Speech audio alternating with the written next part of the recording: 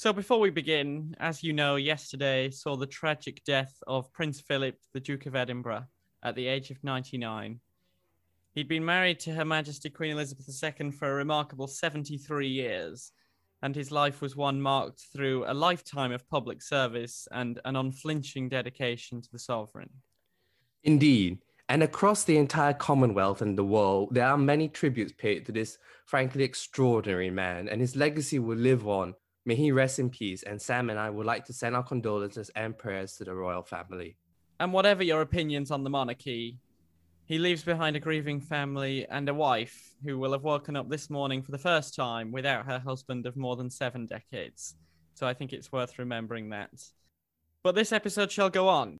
It's Saturday, the 10th of April, 2021. And this is Ballot to Talk About.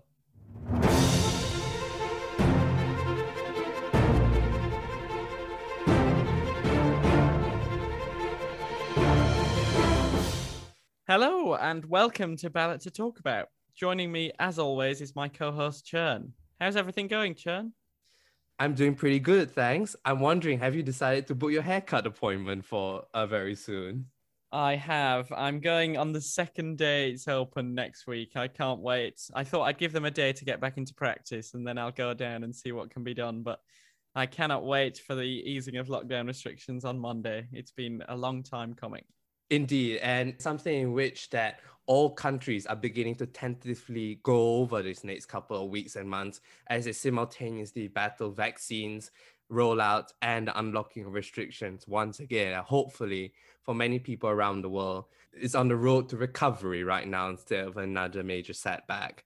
And as the vaccination rollout continues, this is providing a new electoral dimension and certainly one that will be tested in the United Kingdom over the next month or so, isn't it, Sam? Yes, as we set out last week, over the next month, we'll be taking a look at the politics of the United Kingdom in the build-up to the local and regional elections that are taking place on May the 6th. But today, we'll be focusing on the one region of the UK that will not be seeing elections this cycle, but is nonetheless politically fascinating. So we thought we'd talk about Northern Ireland. Indeed, and we'll be discussing the state of politics in this historically turbulent region and talk about the main players there, the rise and fall of the unionist parties, those parties that want to remain in the United Kingdom, and the nationalist parties, parties that would prefer to join the Republic of Ireland. But before we talk about this region, which has been in the news recently, Sam, there's been another election in another Eastern European country last weekend, wasn't it? Yes, so last Sunday, Bulgaria went to the polls to elect the 240 seats in their National Assembly, with Prime Minister Boyko Borisov hoping to extend his time in the office that he's held, except for a short period between 2013 and 2014, since 2009. His conservative populist GERB party, the Citizens for European Development of Bulgaria, won the election, but the 26% they gained is their lowest ever result since they were founded back in 2006. And it looks like they will lose around 20 seats, putting them at least 40 seats short of a majority in the assembly. The big news of the night was the projected second place finish of the brand new There Is Such a People party, which is led by talk show host Slavy Trifonov, who looks set to debut in the assembly with around 50 seats, which is quite a result for a party formed within the last few years. And the Socialist Party, alongside its shared list left-wing allied parties, saw its worst electoral defeat since the democratization of Bulgaria back in 1990. And it's yet another example of a poor-performing Socialist Party in Europe. So Boyko Borisov is going to face a very tough mountain to climb in forming the next government. And his traditional Nationalist Party coalition partners actually failed to cross the 4% threshold this time. And the parties that did make it into the assembly are either ideologically distant or have vowed not to support him and his party in government. The new There Is Such a People party, Democratic Bulgaria and Get Up, Get Out, who collectively led the anti-corruption protests last summer, could look to form a minority government with the tacit endorsement of the socialists. But it remains to be seen whether this is actually an attractive option for those parties or indeed the Socialist Party itself. It does seem from these results that Bulgaria is in favor of a change of leader, but who that leader is going to be and whether Boyko Borisov might nonetheless be able to pull something together or indeed call new elections all seems to be on the table at the moment in Bulgaria. So, Chern, first question, what are your thoughts on the future of Boyko Borisov? Do you think he'll manage to pull this off? In some ways, Boyko Borisov reminds me a bit like Benjamin Netanyahu's situation, in which that he is strong enough to be the biggest party, but weak enough that he cannot form a viable coalition of parties together. And so Bulgarian politics to me is in a bit of a limbo situation where he will definitely have the first shot as he has considerably outperformed the rest of the parties in terms of their share of the vote, but will struggle towards getting the number of seats that they need to put him over the top. So potentially, I think in the short term, he probably would remain prime minister, largely possibly in an acting capacity, but putting together that permanent government for this term looks particularly very difficult for him. And it's also another similarity to Netanyahu is that both are facing corruption charges, and is seen as leading a government that is very polarizing, and that's the nature of both their situations, really. So I think yes, in the short term he's potentially secure, but in the long term, I am not so sure about the likelihood of his government survival, to be honest. So Bulgaria are due to hold presidential elections in November, and some people have talked about potentially that being a date where they could rehold these parliamentary elections. Do you see that happening? I certainly do, because I think the position of the opposition parties are so entrenched that it makes it very difficult to for one to reach across and help Boyko Borisov get across the line. Of course, the situation remains open to a party doing a Benny Gantz, as we talked about last week, and reaching out and helping Boyko Borisov across the line. But I just don't see that happening. And of course, the other problem is that even if there is enough parties to form an anti-Boyko Borisov coalition, there is nothing that unites them beyond the anti-corruption element potentially, and getting rid of Boyko Borisov. So any government that does form of that arrangement could very easily fall apart, particularly as Bulgaria is like numerous other countries that are dealing with coronavirus, and there are very deep divisions with how to deal with coronavirus related issues. So yes, potentially you could see new elections held in November, and that could be very interesting. What do you think, Sam? Is there the likelihood of new elections being held then? Or do you see Boyko Borisov putting together a coalition? I can see a situation where new elections are held, because just looking at these numbers, I think it's going to be very difficult for any group to amass a stable enough majority that all the parties within it are on board fully and they have enough of a buffer zone to allow that not to happen. Another thing I did want to talk about briefly is obviously there's a big European dimension here, because the Bulgarian government was almost uniquely responsible for vetoing the EU accession talks of North Macedonia.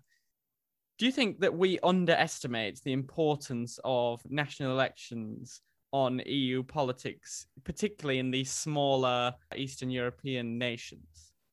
I think in the past, there generally was an underestimation, but I think that problem has become much more in the public domain in recent European Parliament elections.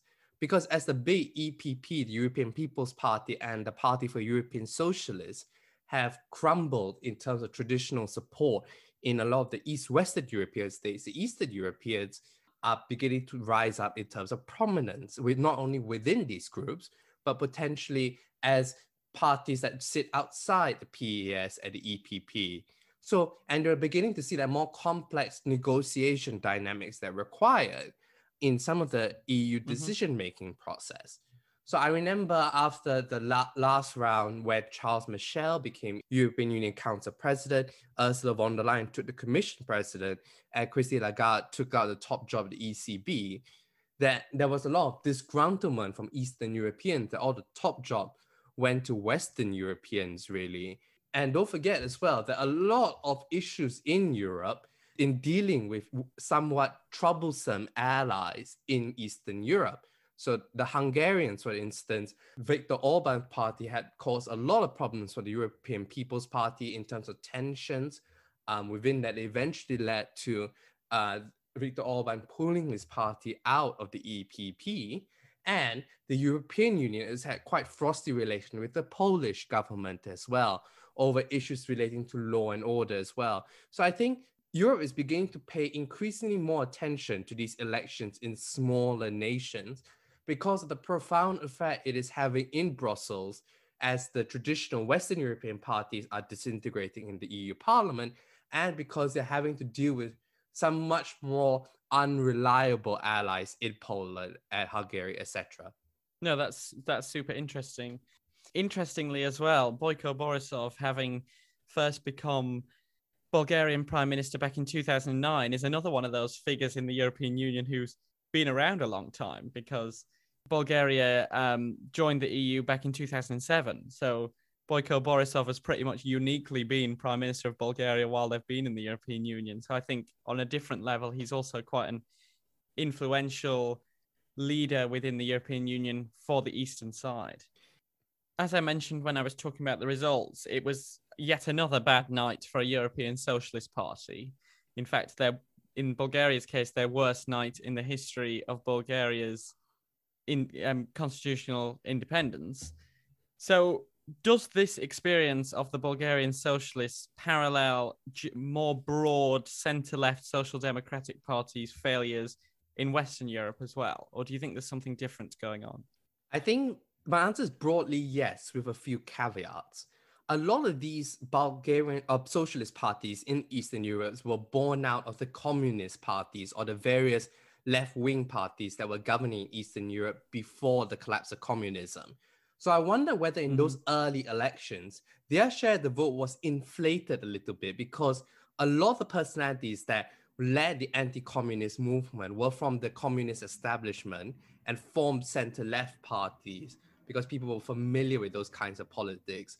But because they led anti-communist movements, they were relatively popular, and therefore their party share of the vote were inflated as a kind of a nostalgia element. And I think in Eastern Europe, that these parties nevertheless suffered some of the same problems with disillusionment with the traditional center-left bloc, potentially of the fact that it embraced a more free market style of politics, which is very similar to what a lot of these third-wave social democrat parties experienced in places like Germany, to a lesser extent UK Labour, and therefore lost a bit of their industrial working class roots, which are often the base of their support. So I think the similarity lies in there as well. But I think in Eastern Europe, there's also the added dimension of corruption issues as well, which has particularly tarnished these Eastern Europe who were under communism potentially, because the lesser money being flowing through these countries, the extent of corruption was not as rife as it is currently. So I think that is further added fuel to the disillusionment that was possibly absent in Western European countries. And I think one thing I'd like to point out is that despite a lot of Eastern European countries having relatively low levels of immigration, adopting a populist anti-immigration stance is still particularly popular and has legs to run in Eastern Europe itself.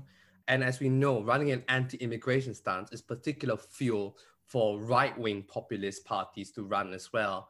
And those parties tend to attract votes for what used to be the traditional center-left parties as well.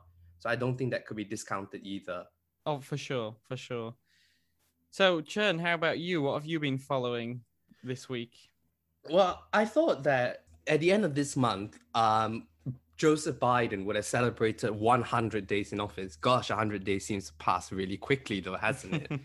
And so I thought this week I would like to take an opportunity to look at the fully formed Biden cabinet itself, which apart from one post, which is the Director of Office of Management of Budget, has all been confirmed. The confirmation process took a little bit longer than expected, largely not helped by the fact that there was a second impeachment trial of former President Donald Trump. The first cabinet minister to be confirmed was Avril Haines on Biden's inauguration day itself, and she was confirmed as Director of National Intelligence. And the final confirmation was Marty Walsh as Secretary for Labor. And the reason why I thought we could look at the Biden confirmation and cabinet nomination process is that the Senate is evenly divided at 50-50.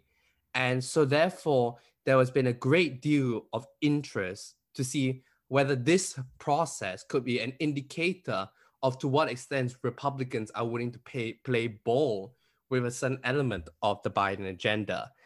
Some cabinet ministers have breezed through their confirmation hearings and been easily confirmed, and others have had a more rocky road. So I thought we'll start with a few fun facts which have amused us through our conversations throughout the Biden cabinet process. First of all, Josh Hawley, who has adopted or certainly taken up the flag as trying to be one of the most Trumpian Republican senators, throughout this process, had certainly gotten some ear from people like Susan Collins for voting no matter who the nominee or how qualified the nominee was. But he did have one yay vote, which was Catherine Tai as the US Trade Representative, and she was confirmed by a vote of 98-0. She got the highest number of yay votes and was the only person not to have a single representative vote against her, which I found interesting. The closest margin, apart from Nina Tandon, who didn't even get to the nomination floor, was Health Secretary Xavier Barackava, was confirmed 50-49. And Susan Collins was the lone Republican that voted to confirm Xavier Barackava. The next closest was Interior Secretary Deb Haaland at 51-40. And I thought I'd just mention three sort of slightly interesting ones, which I personally found very interesting. Pete Buttigieg, who, as we talked numerous times on this podcast, was easily confirmed 86-13. And his Department for Transport, has the same number of employees, which is around 55,000, as the number of people in South Bend where he was mayor of. So it's quite a phenomenal leap there. Also amusing was Merrick Garland, who easily winning confirmation as Attorney General, with 20 Republicans also voting in favor, including Lindsey Graham and Mitch McConnell. So I think it'll be interesting to think what could have been in 2016 had the Republicans not tried to operate such a blockade against his nomination. And one final thing that has also been a consequence of Biden's cabinet being fully confirmed is that Gina Raimondo has been sworn in as Commerce Secretary, easily winning her nomination 84-15, which necessitated her resignation as governor of Rhode Island, which was a previous job. And it saw her Lieutenant Governor, Daniel McKee, who was another Democrat, taking over. So Sam, looking at everyone who has been confirmed, have there been any surprises in terms of who has been confirmed as easily as you expected based on its margin, and who ran into more difficulties with its confirmation besides Neera Tanden? So I think for me, the biggest surprise in terms of confirmed easily was Lloyd Austin, because we talked about quite early on that Lloyd Austin could have potentially run into some problems in the Senate, because there were even people on the Democratic side who were questioning the granting of a military waiver for Lloyd Austin to be able to take over as Defense Secretary. In the end, he was confirmed very quickly and very smoothly when it got to the Senate floor and in the committee, to be honest. So that was a surprise to me that we didn't encounter more problems with that nomination. The other position I wanted to bring up, because I thought we could have a very quick chat about it, was Alejandro Mayorkas, who had an immense amount of problems getting out of the committee way back, right at the start of the Biden presidency, because usually the Homeland Security Secretary is quite a swift position to confirm because it's seen as quite an important one to get into post as quickly as possible. And Alejandro Mayorkas had a huge range of problems getting out of committee, as I said, and even getting his vote onto the floor of the Senate. So was this a disagreement with policy, or was it a disagreement with the person? What was the problem here for people who didn't follow that story? If I recall, it was a problem related to his previous job as Deputy Secretary of Homeland Security.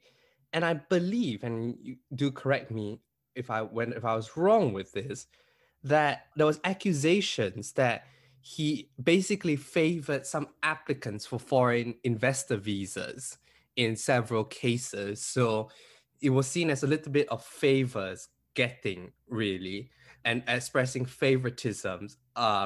And I Hmm. do note that he expressed regret that his intervention created an impression of that, although the Inspector General cleared him that his acts did not violate the law. And don't forget, I think just on a broader point of Homeland Hmm. Security, I think one of the lessons the Republicans took out from Donald Trump's victory in 2016 is that running a very hardline immigration stance is very popular with the Trump voters, which they were so successful in getting in those industrial Midwest states that gave Trump the presidency. And the building of the wall and overall granting of visas such as that is under the purview of the Department for Homeland Security, which Alejandro Mayorkas was nominated to be in charge of. So Hmm. I wonder whether moving forward, if let's say Alejandro Mayorkas for some reason decides to retire or resign during the Biden presidency, that whoever the next Secretary of Homeland Security is could face a potentially more difficult problem because the Republicans want to highlight the divisions on Homeland Security, given the fact that Trump won the presidency based on a hardline stance on immigration. So I think that is something we need to consider as well. Hmm. That's what I think as well. For me personally, the reason why I brought up Pete Buttigieg was that I was surprised this nomination was confirmed relatively easily, because I thought that if you ran in a major party's primary and was one of the big players within it, that he could encounter more resistance from Republicans. So the fact that 13 Republicans voted against him was, to me, slightly surprising. And furthermore, he had no experience running anything related to transport or being seen as a policy expert within the transportation field. So that's why I said that Pete Buttigieg was my slightly more fun fact, because I thought that his nomination would create a little bit more hurdles than the smooth Hmm. process that he later underwent. What do you think, Sam? Yeah, I completely agree. But by all accounts, Pete Buttigieg had quite a successful committee hearing appearance. People were giving him plaudits for his ability to navigate the questions, to bring in actually a Republican to vouch for him as transport secretary.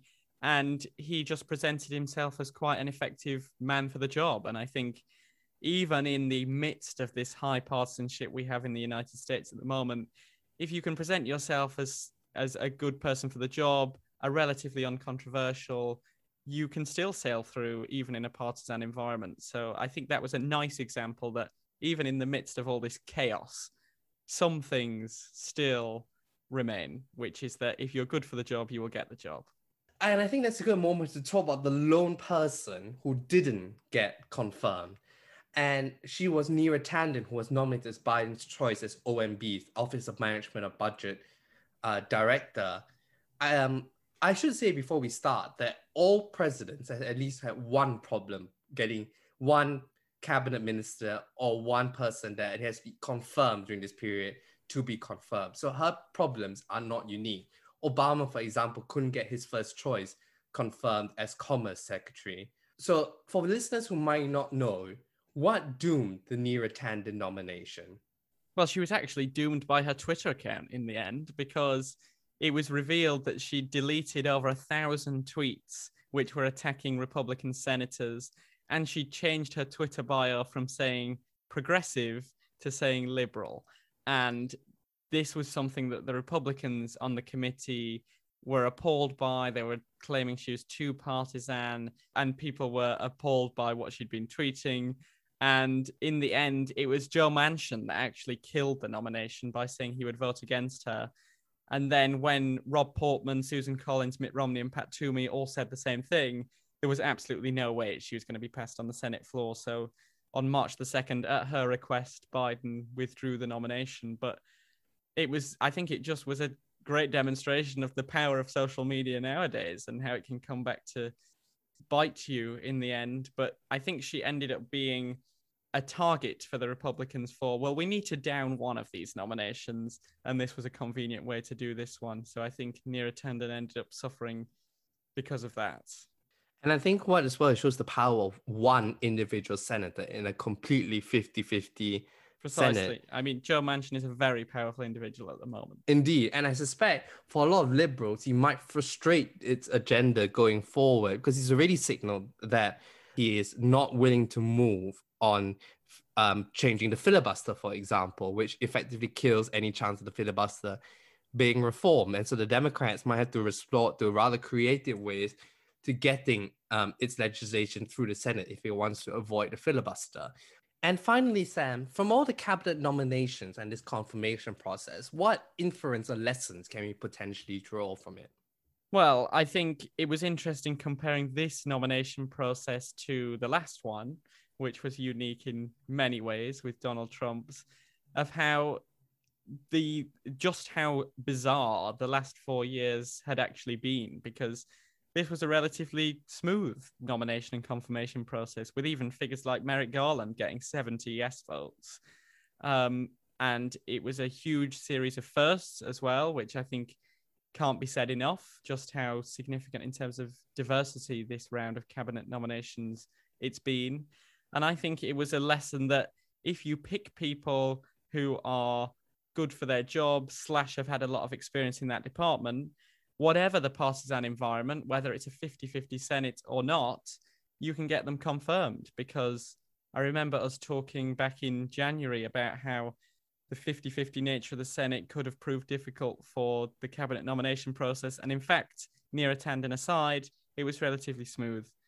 So I think the lessons are, if you appoint effective candidates, it doesn't matter what the balance of power is, they will still be able to be confirmed, which was actually quite a promising thing to take away, given the state of the United States politics for the last 4 years. Indeed. And to be honest, I think the Republicans also picked their battles particularly. I don't think they put up a great fight against many of them. No. But where they did fight, which was potentially the Neera Tanden nomination, Xavier Barakalva nomination, the margins became quite close in those cases.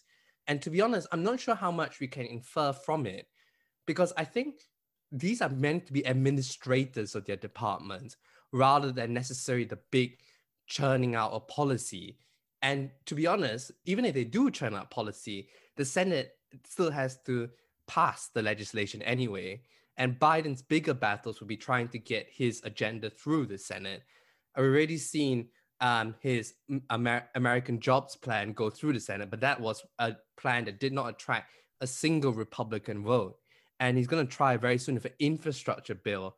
And I don't see, well, relations between the Democrats and Republicans are already at an all-time low on that.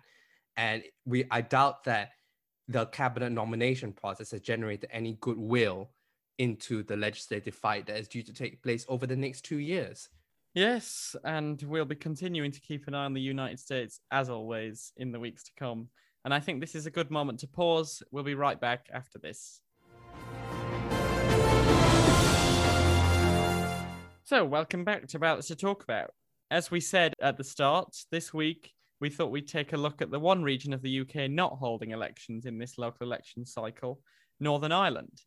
From Martin McGuinness's resignation in January 2017 and the collapse of power sharing to the restoration of Stormont government 3 years later, it's safe to say that the 6 counties have been through quite a turbulent political journey in recent years. And the violence of the last few days on the streets also serves as a further illustration of just how volatile the political environment can be in Northern Ireland. And we might be 23 years on from the Good Friday Agreement to the day, but tensions still exist, and I think it's important to recognise that. We're going to take this opportunity to look at the politics of this fascinating area of the UK and assess what we might want to look out for ahead of the elections that they will be having this time next year to elect their first assembly since power sharing was restored. And importantly, the first election since the UK left the European Union. So, for the starter question, Chern, can you briefly summarise what occurred in the past few years with regards to power sharing for people who don't know, and the situation we're currently in Northern Ireland? So first of all, I think before we do that, there are 2 main blocks in Northern Ireland for people who do not know. We have the Unionist side, which are parties that want to seek a close relationship or remain part of the United Kingdom, which is the status quo. And then we have the Nationalist side, which is where the parties there want to join the Republic of Ireland and unify the island of Ireland. The main parties there's also in the bloc in the Unionist side, the Democratic Unionist Party, and on the Nationalist side, Sinn Féin. And there's also a religious element as well, which has created tensions within the years, where the Unionists tend to be Protestant and the Nationalists tend to be Catholic. So I thought we need to set out the overall overview as such. Power sharing, I think, in the era of Brexit has been an uneasy relationship between both sides of the divide, I would argue. Brexit has really exasperated the tensions. I think particularly since the DUP essentially provided confidence and supply to Theresa May's government from 2017 to 2019. So I think the situation has been rather tense and uneasy. Martin McGuinness pulled his government out in January 2017 over actually a policy decision that was taken in Northern Ireland, which is over the renewable heating initiative, which was in the purview of when Eileen Foster, who was First Minister, was a Minister of the Economy at the time. So actually, it was a political scandal that brought it down in January 2017. But I think its failure over 3 years to reform the Northern Ireland executive, particularly after the 2017 Assembly election, could be directly attributed to Brexit and some of the tensions within the community. And it is notable by the fact that when the moment that Boris Johnson won a majority in December 2019, therefore removing the imperative that the DUP had to support the Westminster government, that Stormont could reform relatively soon after that. So I think that it's something that we cannot discount to what has happened since then. I think what has kept the Good Friday Agreement intact for all these years is that the main head of the Unionist movement and the Republican, the Nationalist movement, which was particularly after 2003, which was Ian Paisley of the DUP and Martin McGuinness of Sinn Féin, had a very close personal working relationship with each other. In fact, they were called the Chuckle Brothers by members of the Northern Ireland media. But I don't think Martin McGuinness had ever such a warm relationship with Eileen Foster, nor Eileen Foster had the same close relationship with Michelle O'Neill, who is the leader of Sinn Féin north of the border. So I don't think that has helped the situation that we're currently in at the moment. No, that's very interesting. So I think we should dive straight into the parties, really. So I think we could take a look first at the Unionist side. So the main Unionist party, as you said, is currently the Democratic Unionist Party, but traditionally that role was held by the Ulster Unionist Party, the UUP. So how are these main parties faring at the moment? And also on the side of the DUP and the UUP, what is the difference between these two parties historically in terms of their performance as well? Well, historically, the Ulster Unionist was the dominant force in Northern Ireland politics, as you say. I think the main difference between UUP and DUP is the extent or how Unionists are you, let's put it that way. The Ulster Unionists are relatively more moderate than the DUP, and that was been the main difference. The rise of the DUP, I think, has been synonymous with something we'll talk later about Northern Ireland politics, which is that both the Nationalists and the Unionists have the way you get votes within these communities, because the UP votes, the DUP are essentially competing for the same Unionist votes rather than cross-community votes. That's how politics are aligned there. And the way in which you get votes within this community is to appeal to the median voter within the Unionist community. And the Unionist community has become relatively more hardline over the years. And so therefore, that has potentially fueled the rise of the DUP at the extent of the UUP. And I do note that the threat of the traditional Unionist voice, which is led by Jim Allister, and has seen an increase in its poll ratings. They're currently polling about 10% right now in the latest opinion poll conducted in January 2021, compared to the just about 3% they got in the 2017 Assembly election, was because they're seen as an even more hardline version of the DUP. So there's definitely a continuation of this trend, which has moved the median voter towards even more hardline elements within that. And that has contributed to the rise of the DUP in history, and is potentially causing a threat to it right now with the rise of the traditional Unionist voice itself. But nevertheless, even though the UUP has declined, they have still somewhat of a base. They poll quite consistently around 10 to 15% share the vote over the last few elections. So nevertheless, there is that voice of moderate unionism within the party, but it is still very much so playing second fiddle and potentially will play third fiddle in the next assembly elections. That's how I see the unionist bloc moving. There was thought in 2015 when the Ulster Unionists actually took 2 seats in Westminster, the Fermanagh and South Tyrone seat and the Antrim South seat. But at the moment, they promptly lost those seats in 2017.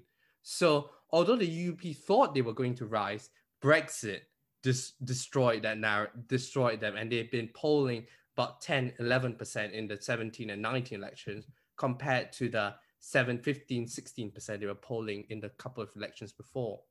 No, that's a really interesting summary. I thought another interesting tidbit is that the current First Minister of Northern Ireland, Arlene Foster, was one of those notable UUP members who defected to the DUP and started this transformation of the DUP's fortunes back in 2003. And it's also interesting when we come on to talk about the nationalist parties as well, that it seems to be that the Good Friday Agreement was a key turning point in terms of the fortunes of the UUP and the SDLP, who is the nationalist party who used to be the strongest nationalist party, because they worked together to negotiate these concessions and negotiate power sharing and a peace treaty that for decades before it had seemed politically impossible to negotiate.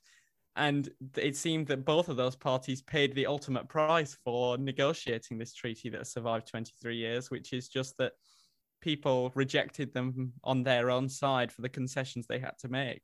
And it's very interesting that negotiating something that is quite a political feat, in fact, a feat that was recognized in the Nobel Peace Prize, and you can pay the ultimate political price for doing so.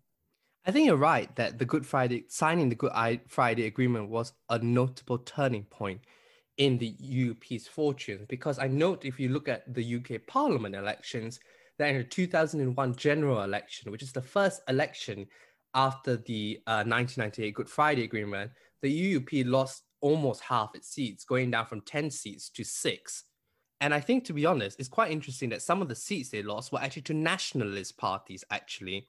The Fermanagh and South Tyrone seat and West Tyrone were both in 1997 Ulster Unionist seats. They actually lost it to Sinn Féin in the next election as well. I think partly because of the fact that the establishment of the Northern Ireland Executive itself prompted a lot of soft nationalists to actually vote for the nationalist alternative rather than the soft unionists kind of who thought they were a little bit harmless approach, really. And the setting up the Northern Ireland Executive itself represents a further break from the Republic of Ireland, a very visible break, in my opinion. So I don't think, so they were squeezed on that element, and they were potentially squeezed in the fact that given the establishment of the Northern Ireland Executive, the Unionists could vote for even more pro-unionist option, and therefore more strongly represent its interests, which fueled the rise of the DUP and caused it to lose seats in some of its more traditional strongholds, like Strangford, for example, in 2001.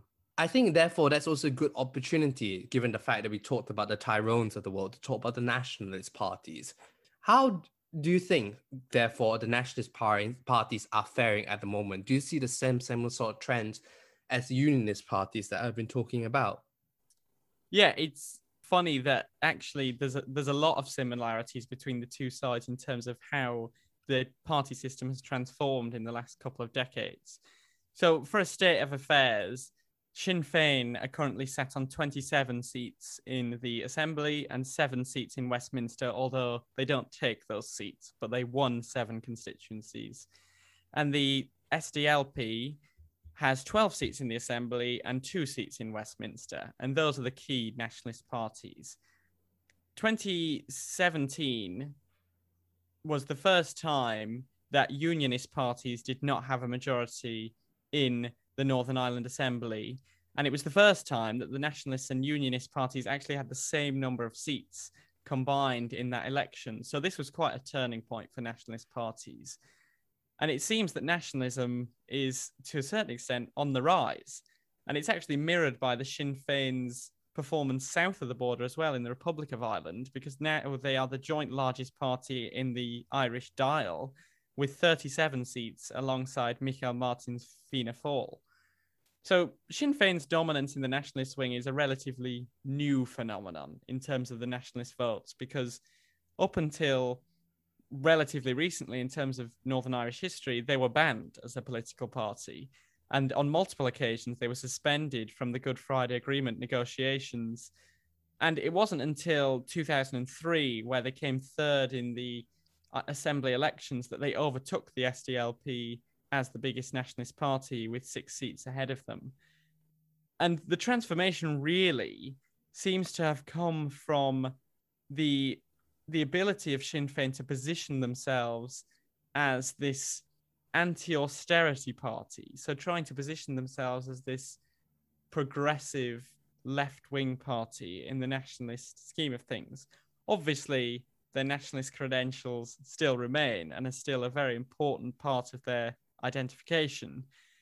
But post the 2008 crash, with a more progressive image, they were able to transform their fortunes and move from this being seen as the political wing of the IRA to being seen as a legitimate ideological choice for a party to vote for in assembly elections. So really, as you outlined for the Unionist Party, the change in the performance of the nationalist parties is that the SDLP was seen as the concession option in the Good Friday Agreement, and Sinn Féin is the more extremist nationalist option.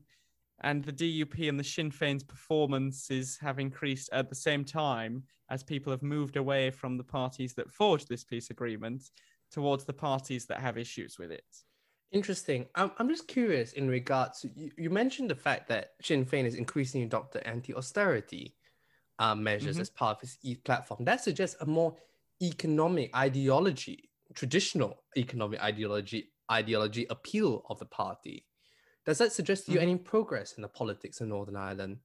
Yeah, I think to a certain extent it does, because to imagine a position where Sinn Féin are close to being the largest party in Northern Ireland, and specifically close to being the governing party in the Republic of Ireland within the last few decades, was just completely unimaginable. The reputation of them as a party outside of Northern Ireland and even within it was completely tarnished by what some perceive to be Sinn Féin's role within the more extreme factions of the Troubles before the Good Friday Agreement was forged. So I think you have to look to the transformation of their policies as a reasoning for that. And I think the anti-austerity measure is one explanation of that. And if you look south of the border, the Republic held their election last year, and quite a lot of the credit went to Sinn Féin's housing policy as to why they were able to perform so strongly in that election, because they were the left-leaning progressive alternative to what people perceive to be the tired old parties. Now, I think in Northern Ireland, the move away from the unionist nationalist divide has not occurred to a large extent. So to say that would, I think, be completely misunderstanding the political dimension in Northern Ireland. But I don't think it can be understated either, the importance of the transformation in leadership, because Gerry Adams was a very different individual to Mary Lou McDonald and Michelle O'Neill, because of the associations they had with the history of Northern Ireland. Whereas I think the transformation in leadership to people like Michelle O'Neill in Northern Ireland, Mary Lou McDonald in the Republic, has managed to provide them with an opportunity to maintain the nationalist voters they used to have, but also reach a bit beyond that in trying to push the ideology in a different direction. Indeed, and I think more importantly, it has rid itself with the troublesome period of the past, or certainly the people that were associated or were suspected to have contributed to more extreme elements of the trouble, Gerry Adams and Martin McGuinness, and that break from the past is particularly significant as well. Exactly. And I think whenever Jerry Adams sat down for an interview in an election campaign, the first question and most of the line of questions would be about his role in paramilitary organizations in the Troubles. But you can't ask those same questions of Michelle O'Neill. So I think just moving the agenda on is much easier now that Jerry Adams and the late Martin McGuinness aren't at the helm of the party. So, therefore, as a final question on this nationalist side, before we talk about some of the other common themes that we've identified so far, is there any other factors besides this possible greater prominence of anti-austerity, particularly since the post-global financial crisis, and the overall hardening of the nationalist vote that could potentially explain the change of so-called the leading nationalist parties from the SDLP to Sinn Féin? I think, to be honest, it's difficult to look beyond their role in the Good Friday Agreement and hardening of opinion since then as to why the SDLP have fallen in prominence. Because I think people on both sides were resentful at some of the concessions made. The reason why I thought there could be another factor is that Sinn Féin went into government after 2000, the restoration of power sharing in 2000, after 2003.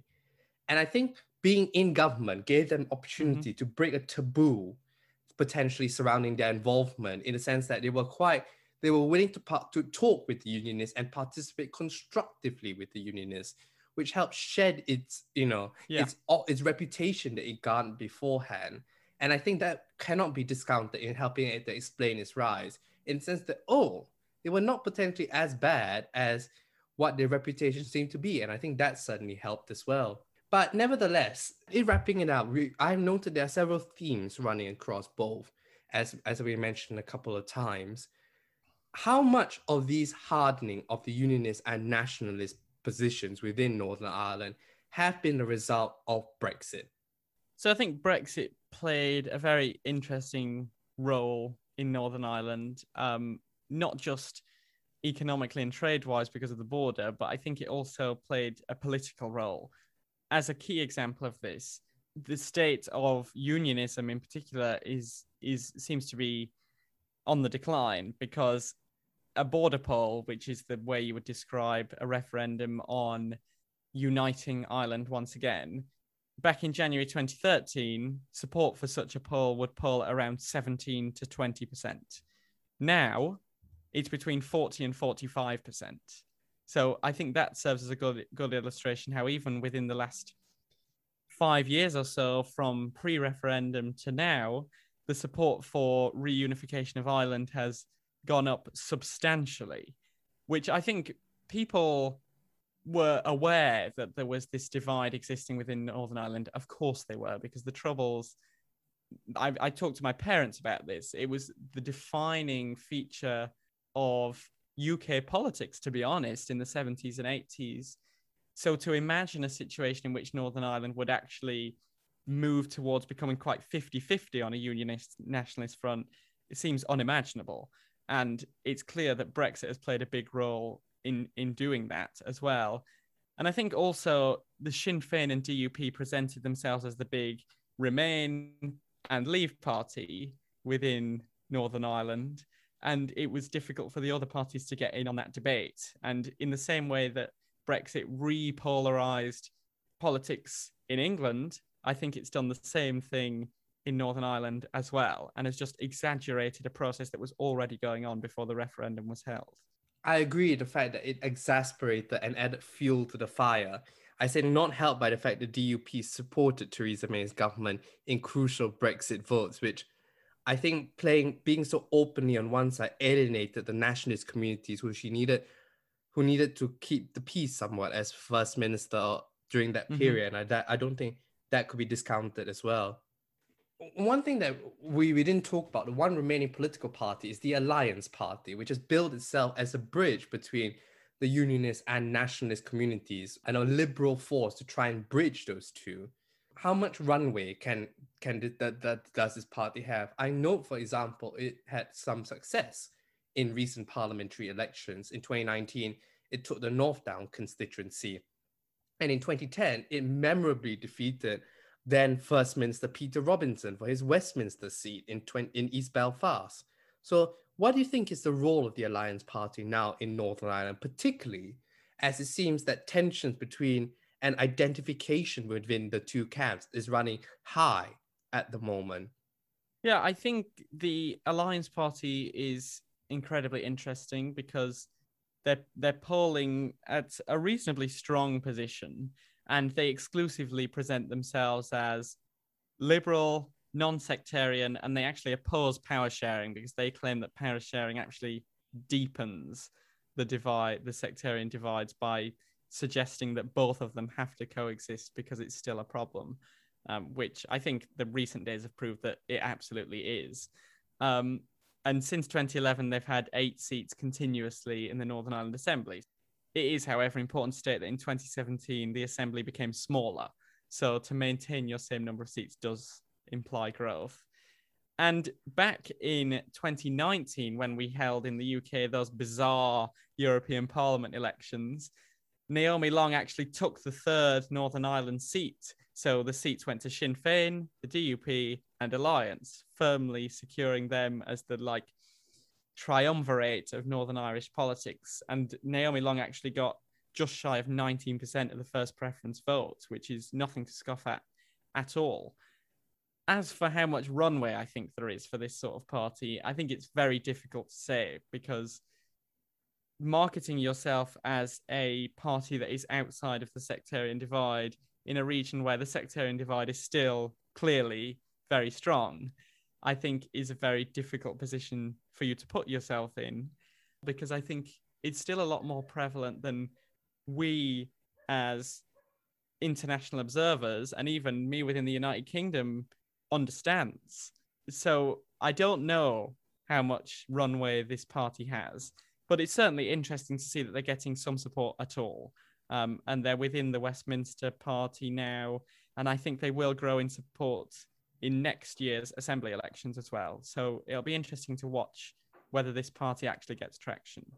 The problem with that overall idea in my head of trying to unify both sides is that they're taking a lot more of the soft unionist vote more than anything else. Because in the 2019 European Parliament elections, Naomi Long took the 3rd seat of the Ulster Unionists. So it's more to me suggests the fact that potentially there's some elements within the moderate unionist party who realize they have to reach across to the nationalist divide and therefore vote for the Alliance Party. But I do not see that moderate voice, which is potentially represented by the SDLP, necessarily coming across to help support the Alliance Party. So and until that happens, I doubt that they are willing to be able to be that third force in Northern Ireland politics. And certainly the events of the last week, we're seeing night after night of violence is not helping its cause, isn't it? In trying to make people forget about the sectarian divides that's often troubled Northern Ireland politics. Yeah, I think they're in this difficult position where are they trying to say that the divides are over, or are they trying to make the divides over? And I think that's a difficult thing to figure out for the Alliance Party, because if they're trying to claim that the divides are over and people should forget allying themselves with sectarian divides, I think that's quite a naive position to take in Northern Ireland. And if they're trying to make these divides end, that's a mountain to climb that people have been trying to for the last, century, to be honest. So I think it will be interesting to watch how the Alliance Party position themselves going forward. And I'll particularly be keeping an eye on what their campaign is based on in the 2022 Assembly elections as well, in terms of what arguments they try and present for voting for such a party. Interesting. And we can't not talk about the role of the UK government, because traditionally Northern Ireland issues are seen as a secondary nature, and it's been less of a policy priority. Although we know that when big crisis hits, prime ministers can become consumed of issues arising from Northern Ireland. So firstly, Sam, are we quite there yet based on the recent violence, or are there still worse to come? And secondly, how does Westminster continue to pay attention to it rather than only deal with the crisis when they inevitably arise? I think Brexit is a classic example of the UK government's relative ignorance to the politics of Northern Ireland, because for the campaign and in the immediate aftermath of the campaign and the early days of withdrawal agreement negotiation, Northern Ireland was barely mentioned. Now, people remember that eventually Northern Ireland became the focus of the Brexit debate and was the reason that the withdrawal agreement was delayed time and time again. It was to do with the Irish backstop. But I think it was a classic example of UK politicians misunderstanding the significance of the border and the significance of the political divides that exist there, because it was not just a simple issue about frictionless trade. It was a political issue as well, and exacerbated divisions in the region. As for the UK government dealing with it when a big crisis hits, I know that the UK government have made some comments on the violence occurring the last few days, but the relative silence on it as a issue that they need to deal with urgency is deafening, because if there was this sort of extent of violence occurring on the streets of England, for example, I am absolutely sure they would have called numerous Cobra meetings and be trying to deal with how to approach this violence. But this, I think, proves to be too difficult of an issue for the UK government to get involved in. They don't want to make it worse, because traditionally the UK government has been right at the heart of increasing conflict within the region, because it is the UK government's position in Northern Ireland that is at the heart of these conflicts. So it is a very difficult thing. Do they have a responsibility to deal with problems that are affecting their citizens, or do they actually have a political responsibility to stay away from it because they could make it worse? I think it's a very difficult situation for them to deal with. What do you think? I think you're right, and I do certainly contrast, and I do agree with the fact that if this had happened in England, this would potentially be problematic. As this would be a very different issue, actually, in terms of the scale of its response. I think part of the UK government's hesitancy in dealing with Northern Ireland issues is that you need to get the Irish government involved. It's two governments having to be constantly being aware of this Northern Ireland issue, and it's kind of like, to get two governments to focus on it, that can only really happen when the situation demands it, i.e. when there's a big crisis happening and there's an immense loss of life and a lot of media coverage. So I think that's partly the issue as well, is that to get the nationalist buy-in, you have to get the Irish government on board. But certainly the inflammation that we're seeing and some of the Brexit issues that have been happening is because Northern Ireland was very much an after factor in when we were talking about the Brexit referendum. And I think you're right in the sense that initially, I remember a lot of the media commentary surrounding by the fact that the DUP was essentially in lockstep with ERG was because of ideology. But that really changed the moment Boris Johnson put through his version of the withdrawal agreement, when it became clear the DUP were advocating a unionist position rather than the ERG was advocating a different position as well. So there's been a lot of misunderstanding of Northern Ireland as a policy issue over the last couple of years, which has not helped its problem. And so finally, I would therefore ask you, Sam, what do you think as they prepare to go to the polls next year? What could we expect from Northern Ireland politics over the next year or so? And are we going to see a continuation of the trends that we're talking about in this podcast? I think we probably will see a continuation of the trends. What I'll be looking out for is the Sinn Féin vote in particular, because we saw last year in the Republic that Sinn Féin grew in prominence quite a lot. And it'd be interesting to see if that parallels in Northern Ireland as well. And if it does, where their votes come from. Whether they're taking votes away from the SDLP further, or whether they're actually taking some votes from traditionally unionist areas, will be very interesting to watch.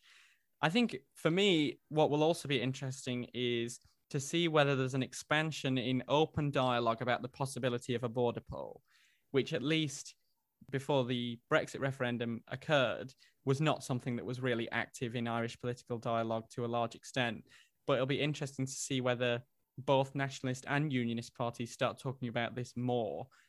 I think it's going to be a fascinating region in the near future for all of those reasons. And to be honest, and one final comment I'll make, as I know we're fast running out of time, is that honestly, I'm not sure whether a border poll will help calm tensions down, to be honest. Because remember, the SNP promised a referendum within a generation, and 6 to 7 years that we're talking about the possibility of a second one. I think the margin is particularly close. That would certainly scare the bejesus out of the unionist side, to be honest, and how they react could be in a way that is detrimental to the peace process of Northern Ireland.